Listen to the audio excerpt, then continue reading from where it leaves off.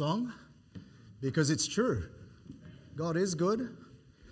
And it's also a great song. It's a memorable song for my wife and I. We actually sung it as a duet for our reception, wedding reception. And so we sung it, and the venue MC was so inspired, he got up and sang as well. But he sang why oh my Delilah. All right, so I don't know how that song inspired that song, but you won't ask me to ever sing that second song. All right, so let's turn our Bibles to 1 Peter chapter 1 this morning again, and if you don't mind, just be ready with your Bibles. We'll be turning to several different places. And last week we started our morning series, One for All, and an understanding that we're here for one another as we come together as the church family. And I hope that you've been reflecting on last week as we spoke about how love is a foundation of our fellowship. And we understand that firstly it was because of the fact that God loved us, that He was willing to send His only Son to die on the cross of Calvary for our sins. And we recognize that because of that, we have a great responsibility to owe each other love. And this morning I'm going to continue with that thought regarding our fellowship with one another. And we're going to look at really the nature or the mindset, the attitude that we are to bring into our fellowship. And, I love coming to church. I just love hearing, one of my most favorite sounds in the whole world is just hearing a church talking with one another. I like to call it chatter. I like to hear the chatter of the church prior to and after, and I love hearing different voices, excitedly catching up after a week apart or a couple of days apart, and personally it brings me great joy to hear that in a church, to hear that kind of energy and that enthusiasm. And my heart is often warmed by the fact that different people from different places, different backgrounds, different ages are all the children of the Heavenly Father, and we're here together talking, communing, fellowshipping. And that's a good thing. It ought to be something that we strive for as a church. And we understand that apart from all of those surface differences, maybe our accents, maybe our appearance and other surface characteristics, we have our great commonality, and that's the person of Jesus Christ, right? And, regarding this kind of familial love for one another, author Jim Berg writes it and says it this way: it is this conscious effort to remind ourselves of our common family origins and common family goals that forms the foundation of brotherly affection. This is a natural outgrowth for the one who has been. This is a natural outgrowth for the one who has been cultivating godliness and the virtues before it. He has been growing in loving God with all of his heart, building commitment to Jesus Christ, and subordinating all of his life under the lordship of Christ. The godly man's goal is to love what God loves and hate what God hates. Since he has grown in love for the Father and his Son, he does not find it hard to love the rest of the Father's children in the way the Father loves them. And so we spoke a little bit about that, and it's really with this imperative that Peter in our text reminds us that the outflow of our being born again, being placed into God's family, is really this unfeigned love that we are to have for our family in Christ. But how do we do this? In the next couple of sermons starting today, we're going to look at Scripture, and we're going to study the one another passages to understand the nature of our relationship with each other. What is the nature of that? The attitude in which we need to have, and the function of family relationships, or the duties that we need to perform one to another. And so it's going to be more, again, as we look at this series, we're going to look more a little studiously at the things of Scripture here. And so I hope you'd follow along. Let's pray. We'll ask the Lord to bless as we get into the Scriptures this morning. Father, we love you. We thank you again for your grace and your mercy. And Lord, we need you. Father, the things we're going to speak about today, really, it doesn't flow from our nature in our old man. It really flows from a right relationship with you. It really flows out of, Lord, an earnestness to want to please you. And Father, we battle, all of us, each and every day with that. And yet we recognize, dear Lord, that your expectation is that we would follow through, and we would have this attitude, this nature, this mindset. And so I pray that you'd help us this morning. I pray that you'd please just help me, Lord, as I communicate the things of your word. And Lord, may you be lifted up. May you be glorified. May your word do its work. And we pray and ask these things in Christ's most precious, holy, wonderful name. Amen.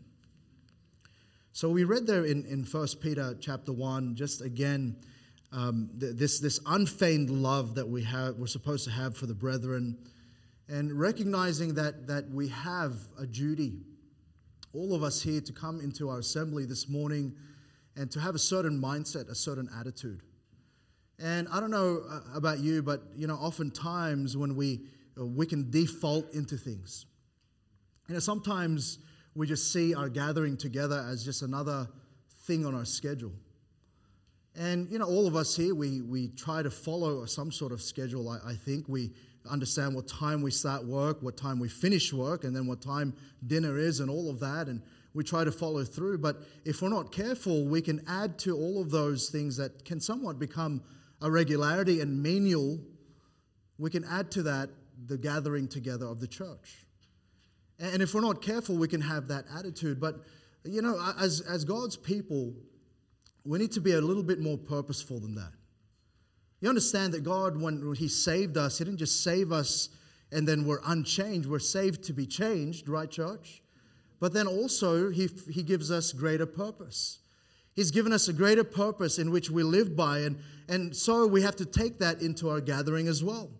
And to start with, I want to ask you to turn your Bibles to Romans chapter 12. Romans chapter 12, and help you understand this morning, I hope, that there's certain attitudes that we need to carry into the church. This is the nature of which we gather, the mindset that we are to have. And we know the verses in verses 1 and 2. We see, I beseech you therefore, brethren, by the mercies of God, that you present your bodies a living sacrifice, wholly acceptable unto God, which is your reasonable service, and be not conformed to this world, but be ye transformed by the renewing of your mind, that you may prove what is that good and acceptable and perfect will of God. We know those verses. Probably some of our Sunday school kids would have that memorized as part of their scripture memory. It's a good couple of verses to memorize, but in that context, we then start to see the spiritual gifts and then some commandments, some outflows that we're meant to have. Notice verse 10. He says, be kindly affectioned one to another with brotherly love, in honor, preferring one another. And we're going to start with some specific attitudes that we're going to have if we're going to do this thing of being one for all. We're going to start with these specific attitudes. When you go into a company, years ago when I was finishing high school, I was trying to consider what I was meant to do for my life career and so forth. And I knew I had a calling, but my dad, he had asked me to go through university, so I got into an accounting course. But as part of that, I wanted to experience that a little bit, and so I went to some of the key accounting organizations, some of the larger ones, and I tried to see if they had some internship programs. And so I went to several of them, and what I noticed about each one of them is that they had something in common. When you walk into their waiting area, just somewhere significant would be their company values. They would have different values, each of them, and there would be some common themes. But you go in there, and they sort of give you a clue as to what they're all about. You go in there, and they might have the value of honesty or integrity, and so forth. And you can name them all, and probably most organizations will have it'll all be the same letter, starting with the same letter, right? So you can memorize it. But what those are, they're like our house rules when we come into our house. They really speak more not about just the general thing that people. It really speaks about what the organization is all about, what their values are. And for us as Christians, we can have things on our walls, but we could have things on our walls. And we might do that over the course of this coming year. We might identify what our values are as Good Shepherd Baptist Church, as our church family. But those are less important, much less important than how we are towards each other. We could have all of that. And here's some of those specific attitudes or values that we ought to have. This is the nature of our gathering. Firstly, as we see here in Romans chapter 12, verse 10, we are to be kindly affectioned one to another. And then notice the second part, in honoring, preferring one another. And here's the emphasis that we ought to have when we come into our fellowship, in our gathering, whether it's here or throughout the week or when we see each other throughout the week. We need to be firstly others-focused. We need to be others-focused. And this is the mindset that it's not about me, it's about you. You know, inherently, as I spoke about last week, inherently, we are selfish people. And none of us here is an exception to that. We, in our nature, we, in our natural state, we will look out for ourselves. You know, you look at the world around us and self is glorified. And we see yet, though, the expectation and the value that we ought to have, we ought to be others-focused. And it's this idea of kindness and tenderness one toward another. That phrase there, kindly affection, simply just means this: to have a passion to be kind to others. You know, we're all passionate, no doubt. Some of you, the last couple of days, you've been really passionate. You've been watching the footy, all right? Some of you, you've broken out your jerseys, and you wear all of these paraphernalia. Now, my team was out weeks ago, so it doesn't matter anymore. But all of us here, we have some sort of passion, and we bring passion out, don't we? To things that we idealize, that we think matters to us. Now, how about one another? You know, I wonder if we even notice as we come into the gathering, our assembly today, about others. I wonder if we're just so focused in getting to where we're supposed to be and doing what we're supposed to do that we've lost touch of the mindset that we're supposed to have of others. That word preferring simply means to promote others above yourself. And I wonder if we're more passionate about how others are today than how we are. If we would be noticed. If others would notice if we're not smiling today, or we're wearing a new tie, or we've got a new dress, or all of those things. And we could be so mindful of ourselves that we've lost sight of what actually matters. And so the first place we see this specific attitude of others-minded. It's not about me, it's about you. But notice with me another specific attitude. Look at Romans chapter 15, and again, let's follow along really quickly today. Romans chapter 15, look at verses 5 and 6. Here's the next specific attitude. Now the God of patience and consolation grant you to be like-minded one toward another according to Christ Jesus, that ye may with one mind and one mouth glorify God, even the Father of our Lord Jesus Christ. You know, I was watching the choir this morning and our vocal group. And have you noticed that when they sing, their mouths move at the same time, right? Now, that's a key thing, right, for choirs.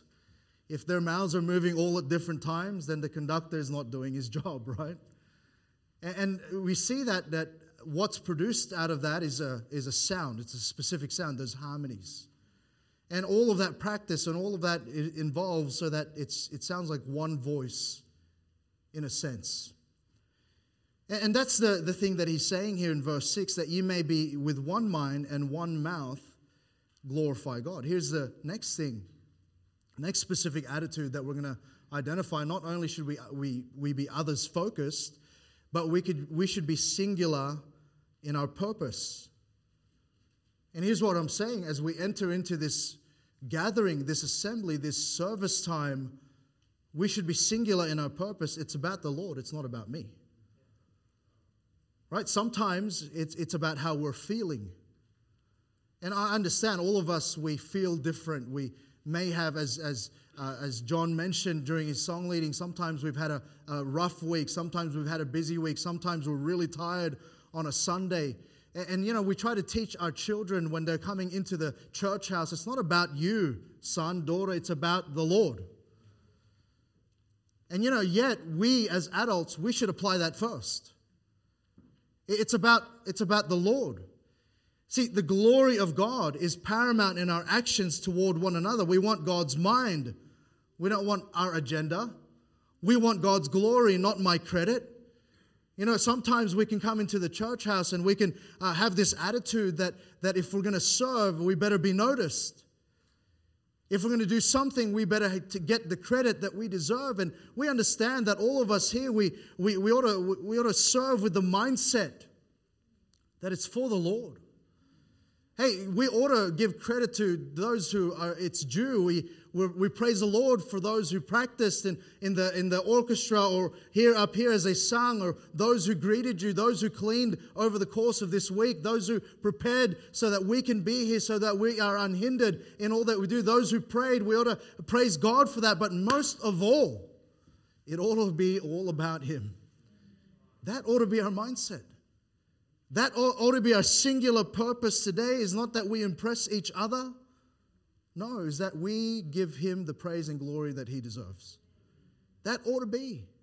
We ought to be singular in our purpose. In 1 Peter 3:8, he says, "Finally, be ye all of one mind, having compassion one of another, love as brethren, be pitiful, be courteous." And our attitude of singular mindedness produces these other functions that we'll look at next week. But in Romans 12:16, he says, "Be of the same mind one toward another, mind not high things, but condescend to men of low estate, be not wise in your own conceit." See, the problem though is this, and really it undoes all of that we're speaking about already this morning. The great enemy of others focused and singular mindedness is really this: simply pride. When we're too high-minded of our own. He says, "Be of the same mind one toward another, mind not high things, but condescend to men of low estate." See, the enemy of this is pride, something we need to regularly guard against. And really, when we come into this, and we'll identify this in a little while, when we come into this, as we sung, really, we ought to be all equal at the foot of the cross. We ought to have that mindset that none of us are above the other. That in fact, if there was such to be a thing, we ought to promote others above ourselves. He's saying there that that's our purpose, is if we do all of that, then it glorifies God. It's about others. But then also in regard to that, here's another specific attitude that we ought to have. Look at Ephesians chapter 4.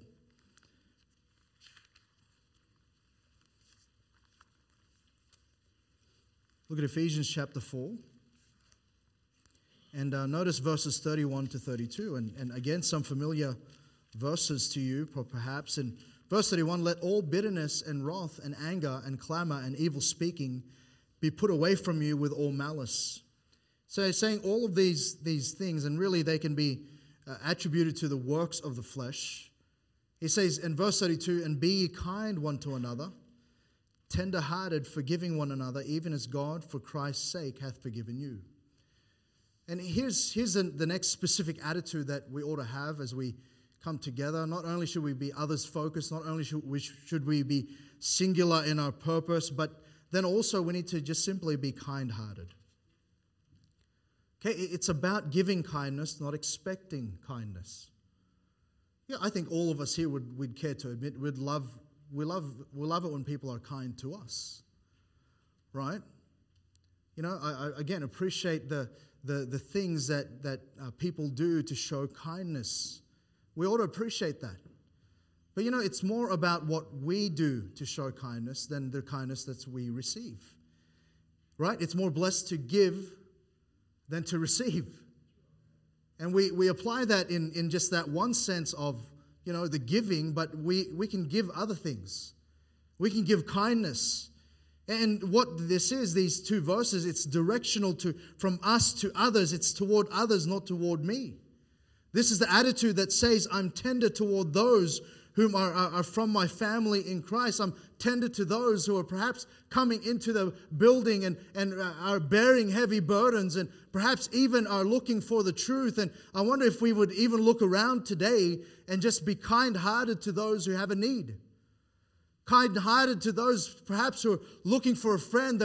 Maybe there's someone here today that hasn't been here for a long time or hasn't been here at all. This is their first time and they're looking around and they're looking for a friend. You know, just simple kindness is just to say hello. Simple kindness is just to acknowledge others and one another.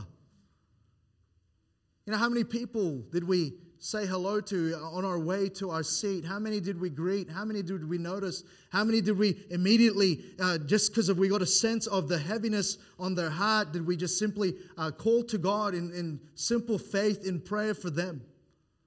How many of us this morning just got up and we understood that we're going to come in and there's going to be some that are just have gone through a really rough week, as has been mentioned, and are in a way worse state, is what I was trying to say, than us. And we've just thought, you know, I just want to be kind today. In my words, in my deeds.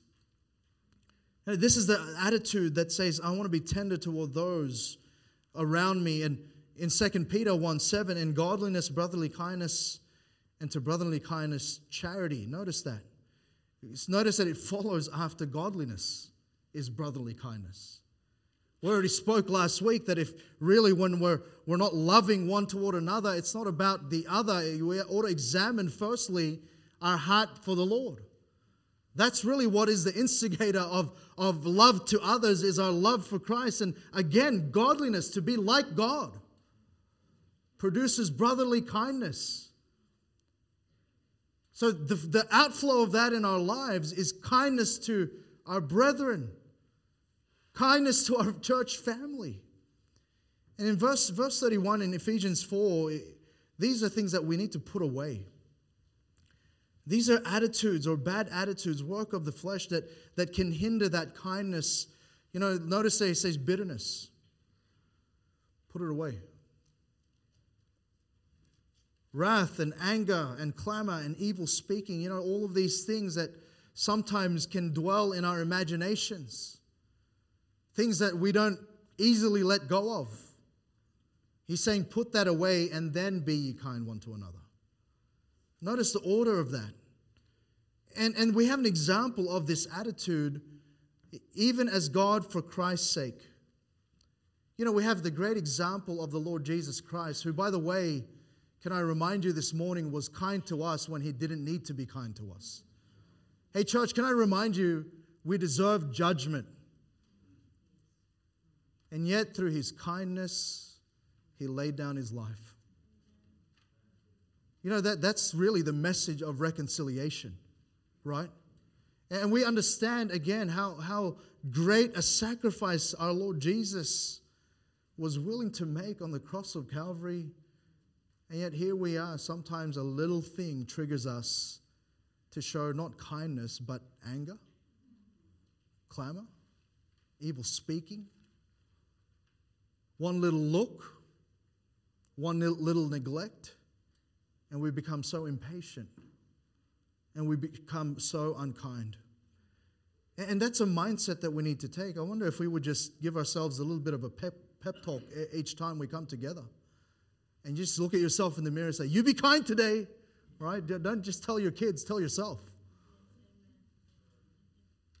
And just have that mindset, kindness. But then look at the next specific attitude that we have. Look at 1 Peter. 1 Peter chapter 5, verse 5.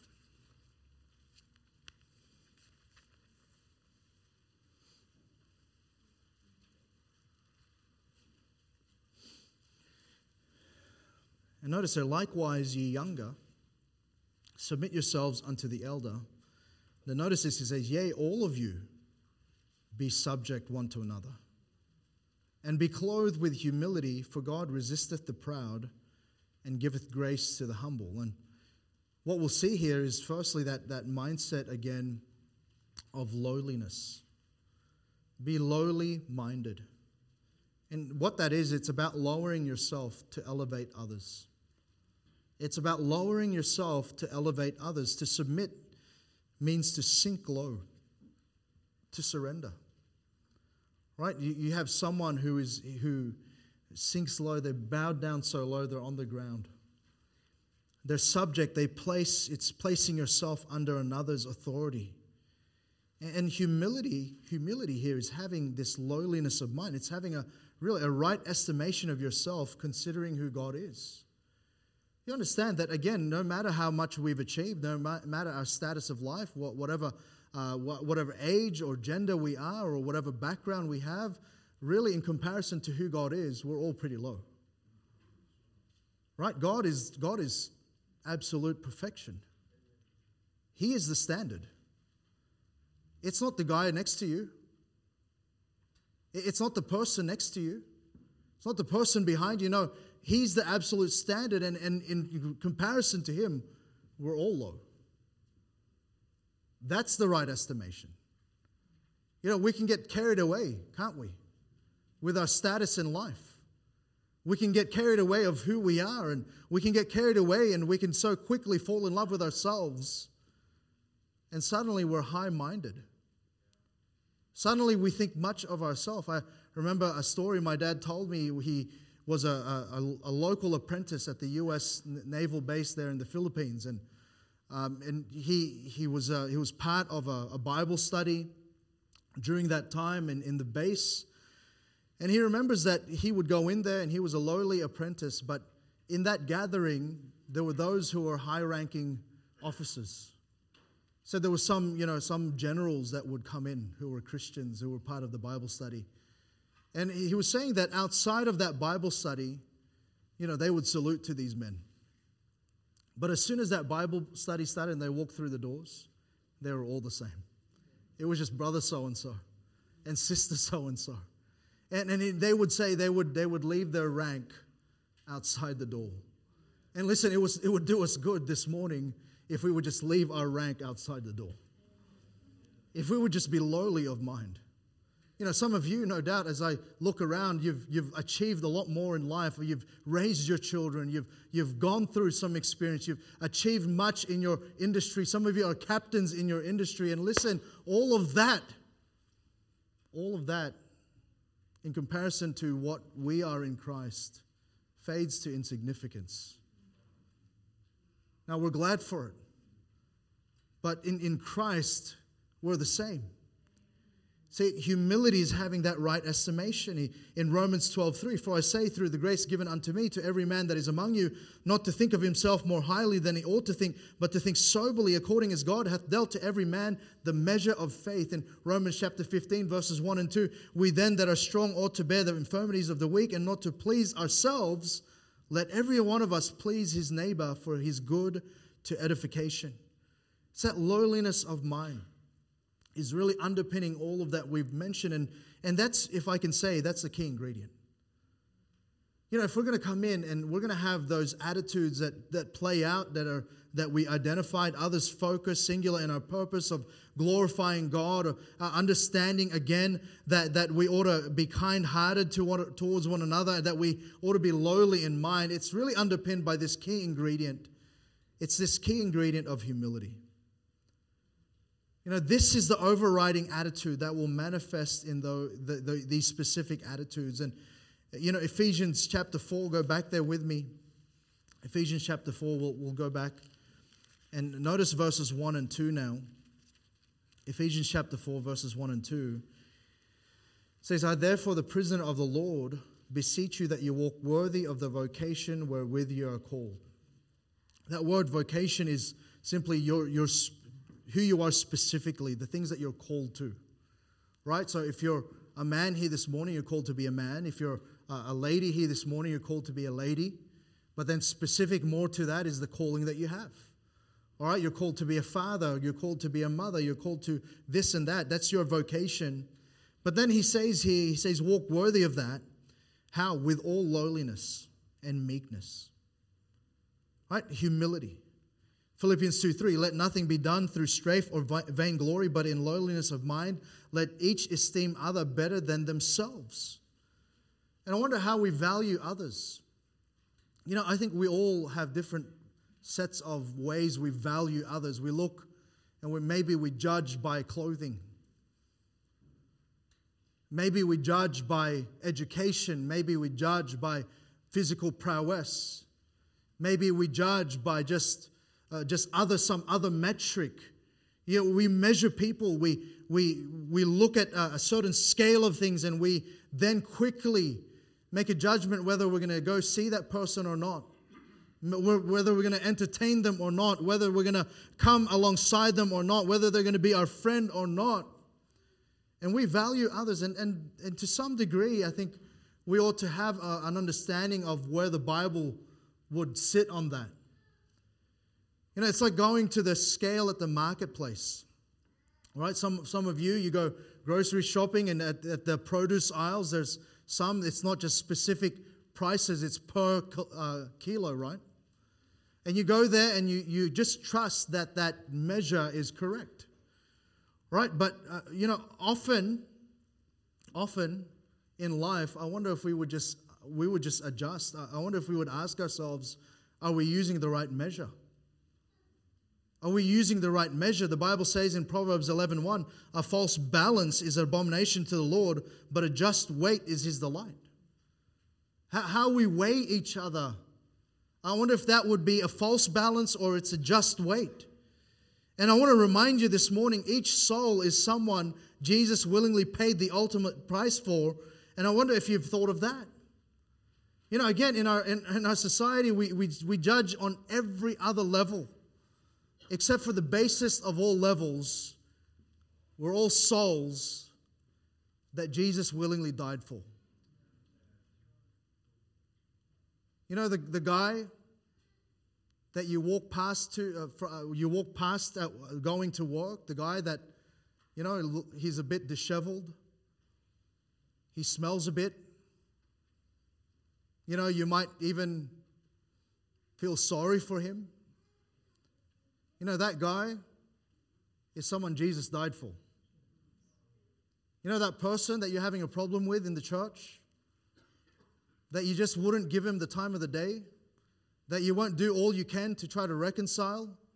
That person that you avoid, that's a soul that Jesus willingly died for. And too many times we let ourselves off. And we use other metrics to be able to measure and then justify ourselves. And you know what that is? It's not humility. It's a wrong estimation of ourselves.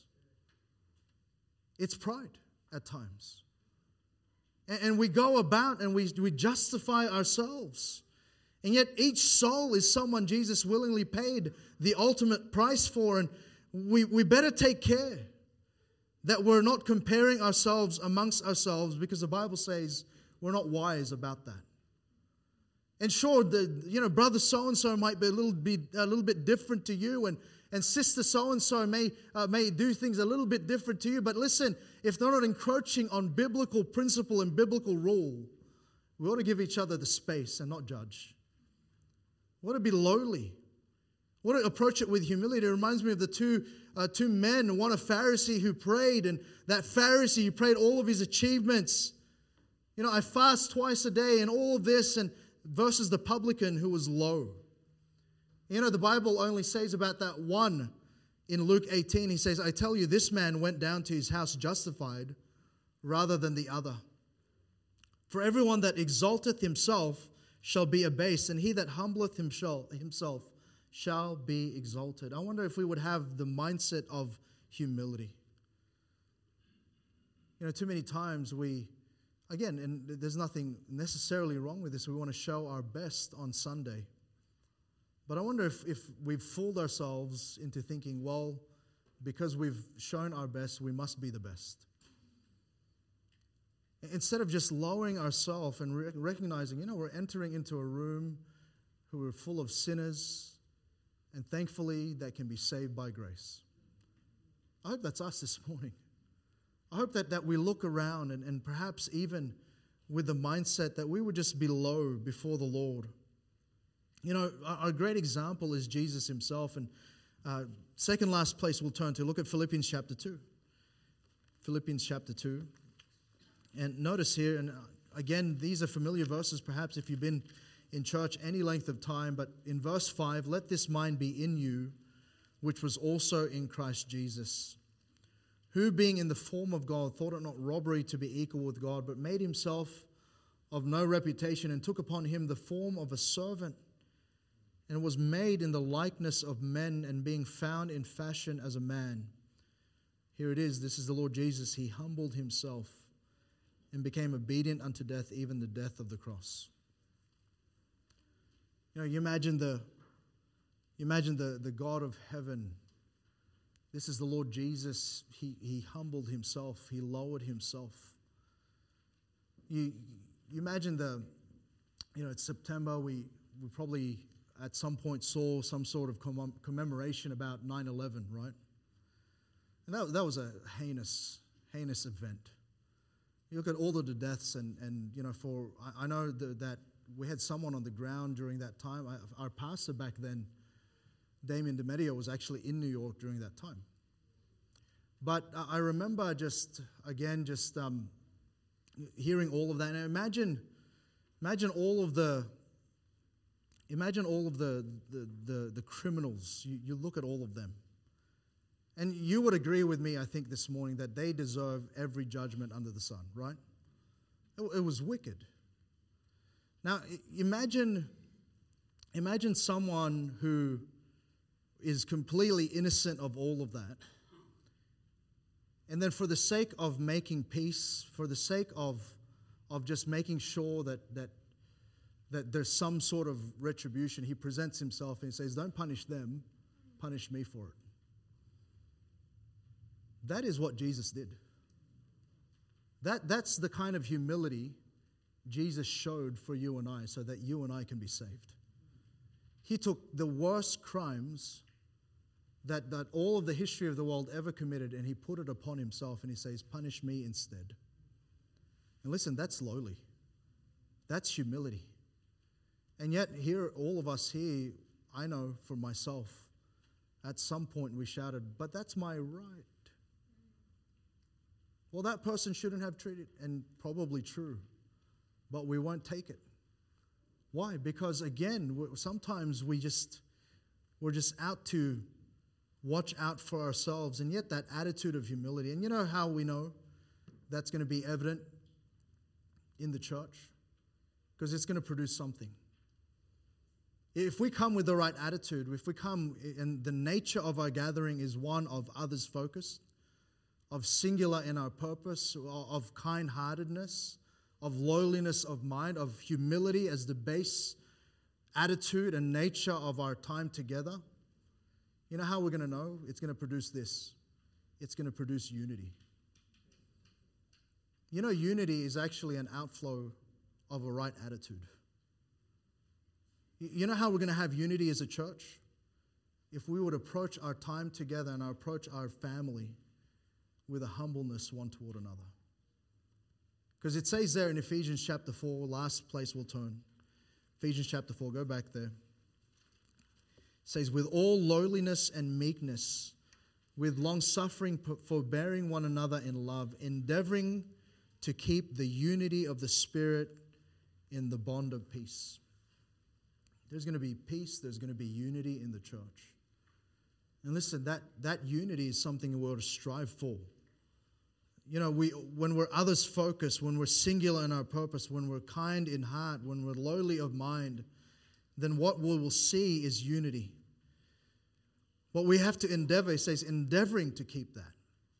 Okay, that means earnest and prolonged effort. It's purposely approaching our time as a church family and our gathering and then our relationships with one another with an intentional humility one toward another. And so humility means that we lower ourselves, we take on the mind of Christ, we understand that we are the least and others are better than ourselves. And then at the end, it produces God's glory, it produces pleasure for Him. Because the Bible says this in Psalm 133 verse 1, behold, how good and how pleasant it is for brethren to dwell together in unity. Hey, listen, do we want to please God this morning? Do we want to please the Lord? Is that our heart today? Is that our heart every day? then we ought to be grounded in love, but that love ought to produce a humbleness of mind that we have one toward another. No doubt, as I look around, there's some who've achieved great things here. There's some who, if we were to compare resumes, CVs, you would, man, yours would be much longer than mine. If we were to compare even maybe achievements for the Lord, I know, no doubt, there's some of you who are greater prayer warriors, but all of us here, I think we understand who we are in Christ. I wonder if we find it pleasant when our children are constantly fighting. Anyone love that? No. And God doesn't like it either. When we're constantly at each other and we won't lower ourselves and go, you know what, I do have a right of way here, but I'm gonna lower myself. Why? We have an example in the Lord. When we strive to have unity by having the right attitudes, having this based on humility, then at the end of the day we please God. And if we please God, that's all that matters. How's our attitude today? Have you come understanding who you are before a holy God? Have you come with others in mind, in wanting to bless and help? Have you come with one mind to give God glory? Have you come with a determination, a passion to show kindness to each other? Have you come with a lowliness of mind? And that's the thing. Knowing that we're in the company of those whom Jesus has paid the ultimate price for, I think when we think about it that way, that in my mind it's easier to be low. Why? Because God saved us. And sometimes I think we need an attitude adjustment. This is the nature of our relationship with one another. These ought to be our values. So perhaps allow the Spirit of God to make that adjustment in you. Let's pray. Father in heaven, thank you, Lord, for the time. Lord, I know that it's often difficult, I know, in me to hear that I need to humble myself. Lord, I know that in my flesh, Lord, in my heart, I want to fight against that. Lord, it's painful at times. And yet, Lord, I know that it's so necessary if, Lord, our relationship with one another will be righted. Lord, I pray that you would just help us, Lord, as we continue on to respond, Lord, in a way that you would be pleased this morning. Pray that you'd help us, Lord, examine our hearts. Lord, search us, oh Lord, this morning. As the piano begins to play, I'm going to have every head bowed, every eye closed, and we're going to have this time of invitation. And if the Lord spoke to your heart today and you just simply say, Lord, examine my heart. If you just be willing this morning to say, Lord, examine my heart. I want to ask you and invite you to come right now at the altar. Just say, Lord, help me, Lord, to just be the kind of Christian that I need to be, the kind of a member of this church family that I need to be, someone who just lower themselves. And Father, I pray that you would just help each and every one. Lord, I pray that you'd help me, Lord, as I pastor this church, to have a lowliness. And maybe you're here this morning and you've never trusted Christ as your Savior, then today I pray will be the day. The Bible says today is the day of salvation. So don't hesitate to come and speak to me or speak to someone who brought you today about how it is that you can be saved. That as the piano plays, would we do business with the Lord? Would we lower ourselves this morning? Say, Lord, I've been thinking too highly of myself. And Lord, in all humbleness and all contrition, here I am. And would we just allow the Lord to speak to us today?